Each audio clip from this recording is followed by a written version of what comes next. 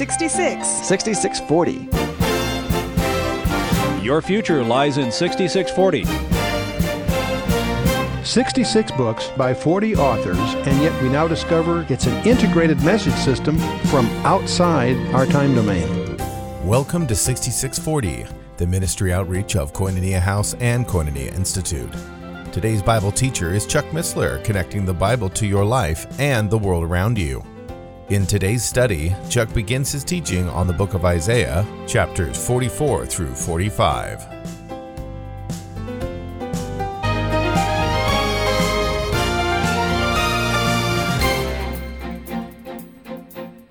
We are in the book of Isaiah, chapter 44. And these two chapters, 44 and 45, sort of hang together and include some of the most colorful, most dramatic, most remarkable passages in the book of Isaiah, or even in the Bible in total. Book of Isaiah. We'll just jump right in. Chapter 44, verse 1, Yet now hear, O Jacob, my servant, and Israel, whom I have chosen. And there are the two names used antiphonally, Jacob and Israel. And be sensitive to that, because it's interesting how in the scripture, when someone's name is changed, it usually sticks. When Abraham becomes Abraham and Sarai becomes Sarah, from that point on, they don't change. They're always referred to by their new name. When Saul of Tarsus becomes Paul, adopting his Roman name in effect, it sticks. You don't speak of him as Saul after that. There are a couple of exceptions to that. And the exceptions appear to be used very methodically by the supernatural architect of this book.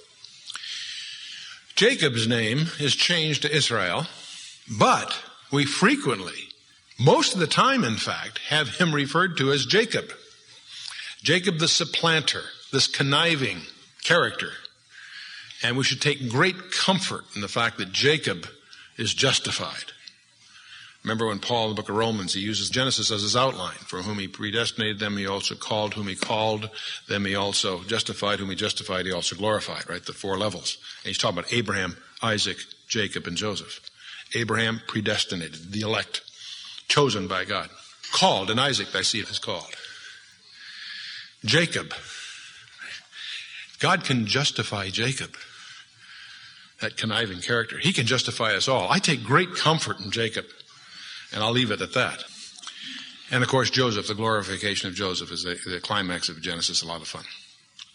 When Jacob shows some real spiritual depth and understanding, he's called Israel. As you study the book of Genesis and you study through the scripture, you'll notice that God uses those terms selectively.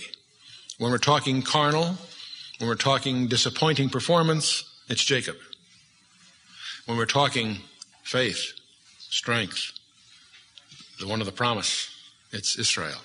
Here, they're used together, denotatively as well as connotatively. Yet now hear, O Jacob, my servant, and Israel, whom I have chosen. Not two people, two sides of the same nature. Huh? Interesting. Thus saith the Lord that made thee, who formed thee from the womb, who will help thee. Fear not, O Jacob, my servant, and thou Jeshurun, whom I have chosen. That's simply a poetic name for Israel also.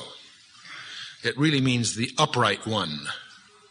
So it's Israel in the sense of having been justified, cleansed, or what have you. For I will pour water upon him who is thirsty, and floods upon the dry ground. I will pour my spirit upon thy seed, and my blessing upon thine offspring. The pouring out of his spirit, alluded to in Joel chapter 2. And of course it happened in a specific sense at Pentecost, but is yet to happen in a broader sense directly to Israel as part of God's destiny for the nation Israel, yet future. On the threshold, you begin to see signs of it. And they shall spring up as among the grass, like willows by the watercourses. One shall say, I am the Lord's. And another shall call himself by the name of Jacob. And another shall write on his hand, unto the Lord. And surname himself by the name of Israel. Thus saith the Lord, the King of Israel, and his Redeemer, the Lord of hosts. Hey, that's a strange phrase. Sounds like there's two of them, doesn't it? Isn't that fun? The Lord, the King of Israel, and his Redeemer, the Lord of hosts. I am the first and I am the last. Have you heard that one before? Sure. Isaiah uses it a lot. And where does it echo from? Revelation. Proving conclusively that the book of Isaiah was written after the book of Revelation, right? And of course, my tongue is in my cheek, right? One of the exciting things, I flip it about it sometimes, but one of the exciting things is to discover for yourself the integrity of this book. Correction, these 66 books. The supernatural design of these 66 books penned by 40 authors over thousands of years and demonstrate an integrity of design, not only of theme and concept, but of use of idiom, every detail, every place name, every subtlety. Anyway, I am the first, I am the last, and beside me there is no God. And who, as I, shall call and shall declare it and set it in order for me, since I appointed the ancient people. And the things that are coming and shall come, let them show unto them. That's a challenge. That's a challenge to the idols, to the Edgar Caseys, the Gene Dixons, the Channelers, the New Agers. Show me the future, if you can. There's only one that's outside time. There's only one free of mass, and thus not subject to the constraint of time itself. And he's the one that demonstrates that by describing the end from the beginning, writing history before it happens. He's the one that chose you. When? Before the foundation of the world. Strange idea. Breathtaking in its concept. Ephesians 1:4, for those of you who want to check that out. The things that are coming and shall come, let them show unto them. That's a dare, see? Fear not, neither be afraid. Have not I told thee from that time and have declared it? Ye are even my witnesses. Is there a God beside me? Yea, there is no God. I know not any. You ought to know. They that make a carved image are all of them vanity, and the delectable thing shall not profit. They are their own witnesses. They see not nor know that they may be ashamed. Who hath formed a God, or melted and cast an image that is profitable for nothing? Behold, all his fellows shall be ashamed, and the workmen that are of men. Let them all be gathered together. Let them stand up. Yet they shall fear, and they shall be ashamed together. I want to pause here, and I can't resist it this time of year. We happen to be on the threshold of Bah Humbug time. And it's fun. It's consistent with the text to show you another passage, but it also has the corollary benefit that you can put a guilt trip on all your biblically oriented friends. Turn to Jeremiah 10. The time of year that it's fun to just remind ourselves of this sarcasm that Jeremiah indulges in. Because just as Isaiah is poking fun here, or actually God is poking fun through Isaiah, of the idol-worshiping bunch, Jeremiah has a fun time. In chapter 10, verse 1, hear the word which the Lord speaketh unto you, O house of Israel. Thus saith the Lord, learn not the way of the nations, and be not dismayed at the signs of heaven. For the nations are dismayed at them. For the customs of the peoples are vain. For one cutteth a tree out of the forest, and the work of the hands of the workmen with the axe, and they deck it with silver and with gold. Imagine that, right? And they put on colored lights, and and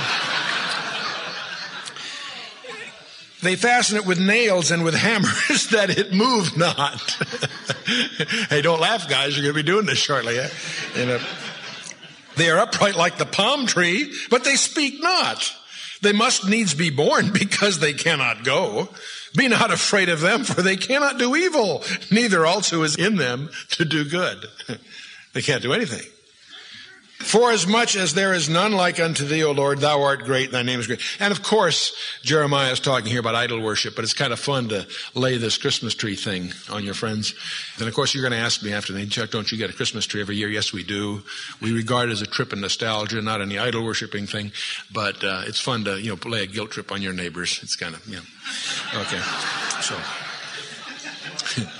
So anyway, back to Isaiah. We picked up about verse 12. The smith with the tongs both worketh in the coals, and fashioneth with hammers, and worketh it with the strength of his arms. Yea, he is hungry, and his strength faileth, and he drinketh no water, and is faint. See, the point is he's working hard on this idol, and as he works, he gets thirsty. What the implied suggestion here is it isn't the idol that provides him the water. You see, if he works on the idol and gets hungry, it isn't the idol that provides his food. Who does? See, the living God, yes. The carpenter stretcheth out his rule, and marketh it out with a line. He fitteth it with the planes, and he marketh it out with the compass, and he maketh it after the figure of a man, according to the beauty of a man, that it may remain in the house. I'll leave that one alone. He heweth him down cedars, and taketh cypress and the oak, which he strengtheneth for himself among the trees of the forest. He planteth an ash, and the rain doth nourish it. Then shall it be for a man to burn, for he shall take of it and warm himself. Yea, he kindleth it. He baketh bread. Yea, he maketh a god and worshipeth, and he maketh it a carved image and falleth down to it. He burneth part of it in the fire. With part of it he eateth flesh. He roasteth a roast and is satisfied. Yea, he warmed himself and saith, Aha, I am warm. I have seen the fire. And the residue of it, in other words, what's left over, he maketh a god, even his carved image. He falleth down unto it and worshipeth it and prayeth unto it and saith, Deliver me, for thou art my God. Isn't that absurd? See, the model is so interesting. He takes wood and he does all kinds of things with it. Sets up fire, bakes his bread, does what he can that's useful. The part that remains, that no longer has any utility, he carves and worships. It is really absurd, isn't it? And yet I can't resist reminding you that in today's world, we've invented a God that's even more absurd. Even more absurd. He at least was worshiping a representation of some kind of a being. As foolish and nonsensical as it is, it's not as foolish as today, where our society is committed to worshiping nothingness. We came out of nothing. This miracle we call life just happened by chance, randomness. That the universe came into existence by accident.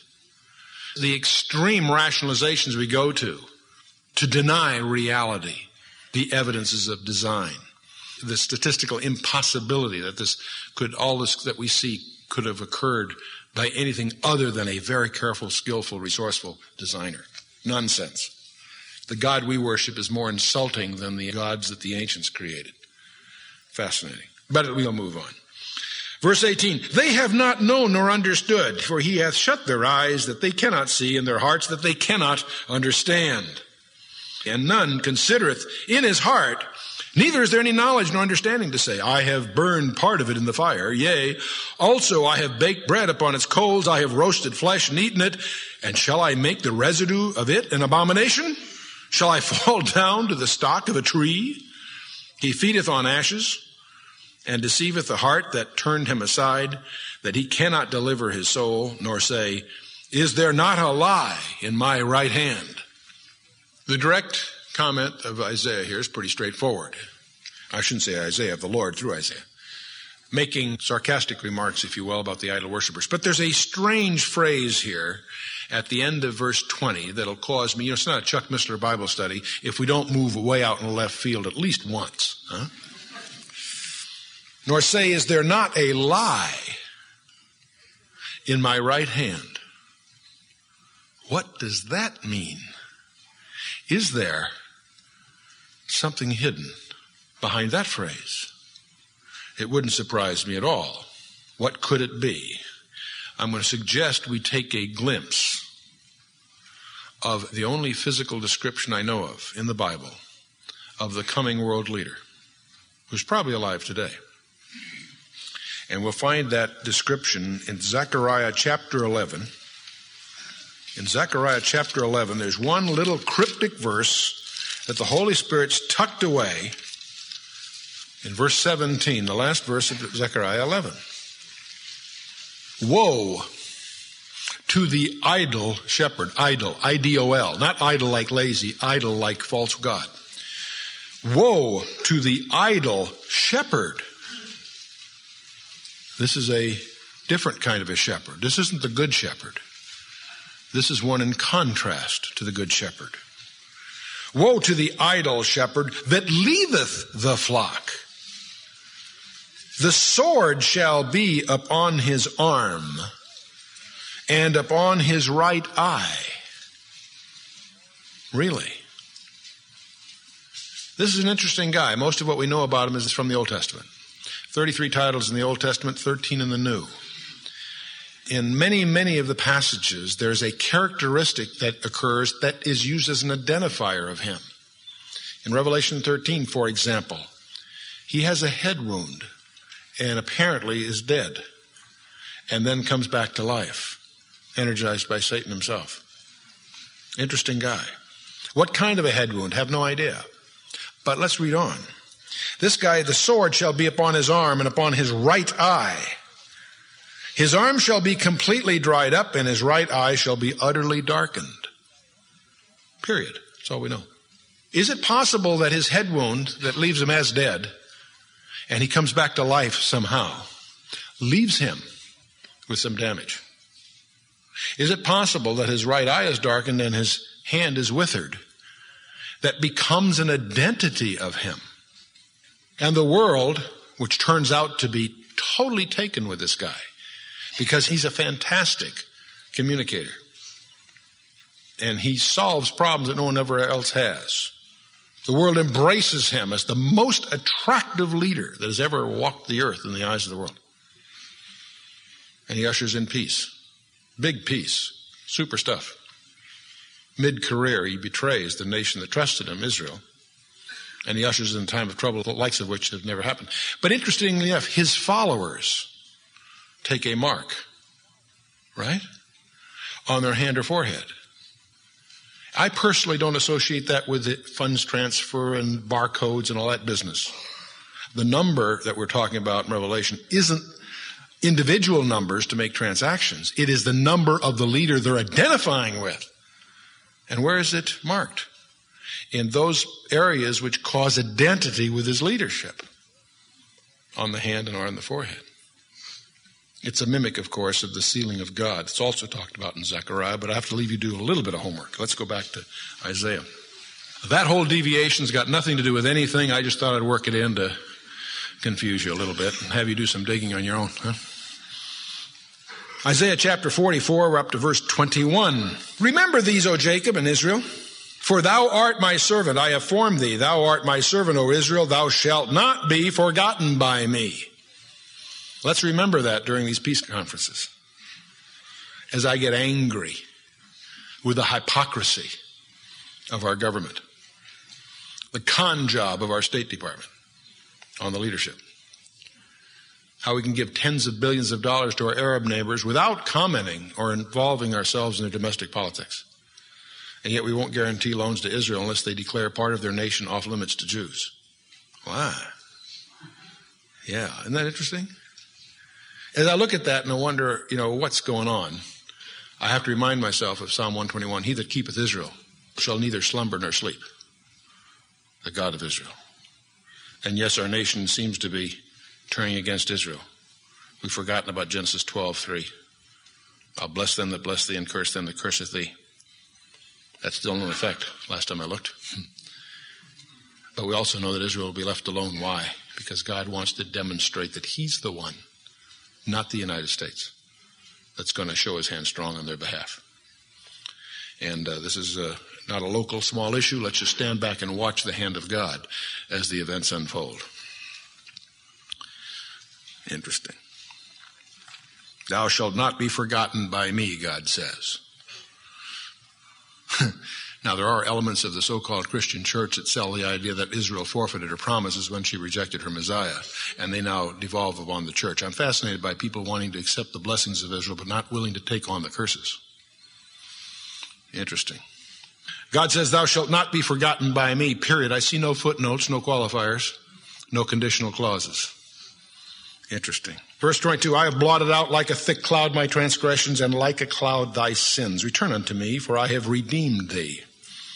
Sing, O ye heavens, for the Lord hath done it. Shout, ye lower parts of the earth. Break forth into singing, ye mountains, O forest, and every tree therein. For the Lord hath redeemed Jacob, and glorified himself in Israel. Thus saith the Lord thy Redeemer. Interesting word. The Lord thy Redeemer. And he who formed thee from the womb. I am the Lord who maketh all things, who stretcheth forth the heavens alone, who spreadeth abroad the earth by myself. who frustrated the tokens of the liars. The word tokens there really means prognostications or forecasts, if you will, of the seers, you see. Who frustrateth the prognostications, if you will, of the liars, and maketh diviners mad, who turneth wise men backward, and maketh their knowledge foolish. Boy, everywhere you look, you can see where knowledge is foolishness. You look at the scientists who behold the majesty of the universe and ascribe it to random chance, denying the laws of entropy and everything else that stands in the way. Fascinating. Or we shift our attention to the molecular biologists who discover the DNA, that it's a software molecule in which is coded with a digital code. And it's an error-correcting digital code. And the same codes underlie all life, which proves that it all came from the same software house, doesn't it? Interesting. Maketh their knowledge foolish. Whenever I see this kind of thing, I like to pop into 1 Corinthians to remind myself what Paul says, 1 Corinthians 1:26. For you see your calling, brethren, how not many wise men after the flesh, not many mighty, not many noble are called. But God hath chosen the foolish things of the world to confound the wise, and God hath chosen the weak things of the world to confound the things which are mighty, and the base things of the world, and the things which are despised hath God chosen, yea, and the things which are not, to bring to naught the things that are. Why? That no flesh should glory in his presence. You see, it's all summarized in verse 25, in effect, because the foolishness of God is wiser than men, and the weakness of God is stronger than men. And one of the fun things you can do is just take a look at the Bible from Genesis chapter 1 to Revelation 22, and notice how God goes out of his way to accomplish his purposes through mechanisms that appear to us as foolishness. God decides to scrub the whole program, erase the world. And he's going to save 8 people. So no, I want you to build a barge. For 120 years it sits in his driveway. You know. I mean, you can think of a lot of ways to save 8 people without him going through all, but that's God's way. Huh? You go all the way through. Samson and the jawbone of an ass, even before Congress.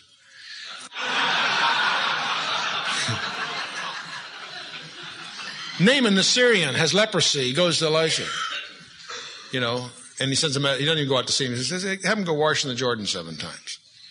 And Naaman's unglued. That muddy river, I came all this way. I'm the general of the Syrian army, and your prophet won't come out even to see me, and he tells me to go wash in this muddy river. And fortunately, a servant sort of intercedes, hey, if he asked you to do some heroic act to get cured of leprosy, well, you'd do it, wouldn't you? Why, of course. Well, all he did is want you to wash the river. Try it. You'll like it. And of course he does, and he gets cleared of leprosy. Strange way that God does things.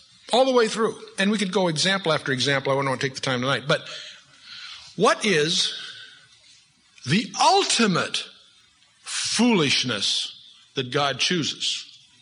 That he's going to judge the entire universe, the entire world. He's going to redeem not only mankind, but heaven and earth by the carpenter's son hanging on a Roman cross in Judea 1900 years ago.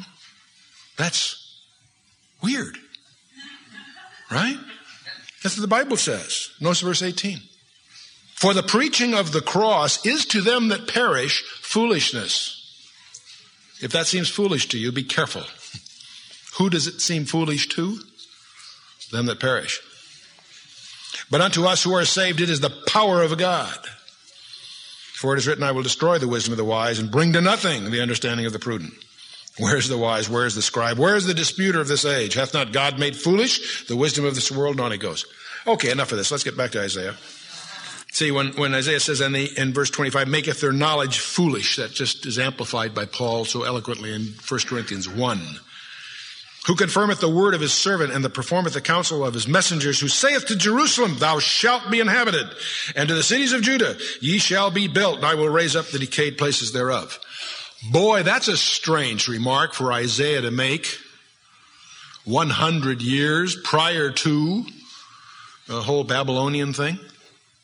He says Jerusalem's going to be inhabited. Isaiah's listeners must have been confused. Hey, Jerusalem's right around us. What are you talking about? Unless they've been paying attention and realize that they're going to go into captivity and then come back. But see, that's all yet future. You see? Now we're going to get into another passage. I'm going to take verse 27 on as our next section. But before I do, I want to give you a little background of one of the most intriguing careers in history. We've commented many times about the event of the Babylonian captivity, right? Nabopolassar's son Nebuchadnezzar. Nabopolassar being the king, Nebuchadnezzar being the general that sets up the Neo-Babylonian Empire. And Babylon rises to power, lays 3 sieges on Jerusalem. The first siege sets the nation into captivity. They rebel. The second siege replaces the king. He rebels too, so Nebuchadnezzar in the third siege levels the place. Takes them all slaves, levels Jerusalem. The fall of Jerusalem, 587. The Babylonian Empire. The captivity predicted to last 70 years and does to the very day. But that leads to the event that I want to recount a little bit. You see, there's a young man that surfaces in history, young guy, by the name of Cyrus II. He's the son of Cambyses I and his wife Mandane.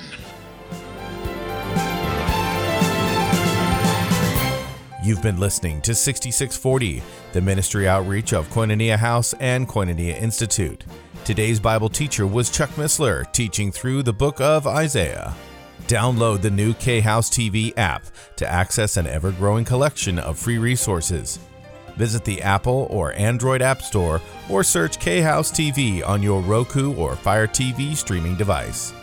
Thank you for listening to 6640 and for your continued prayerful support of this ministry. Until next time, as we continue this series, may God bless you with the knowledge of His Son, Jesus Christ, as you study His Word.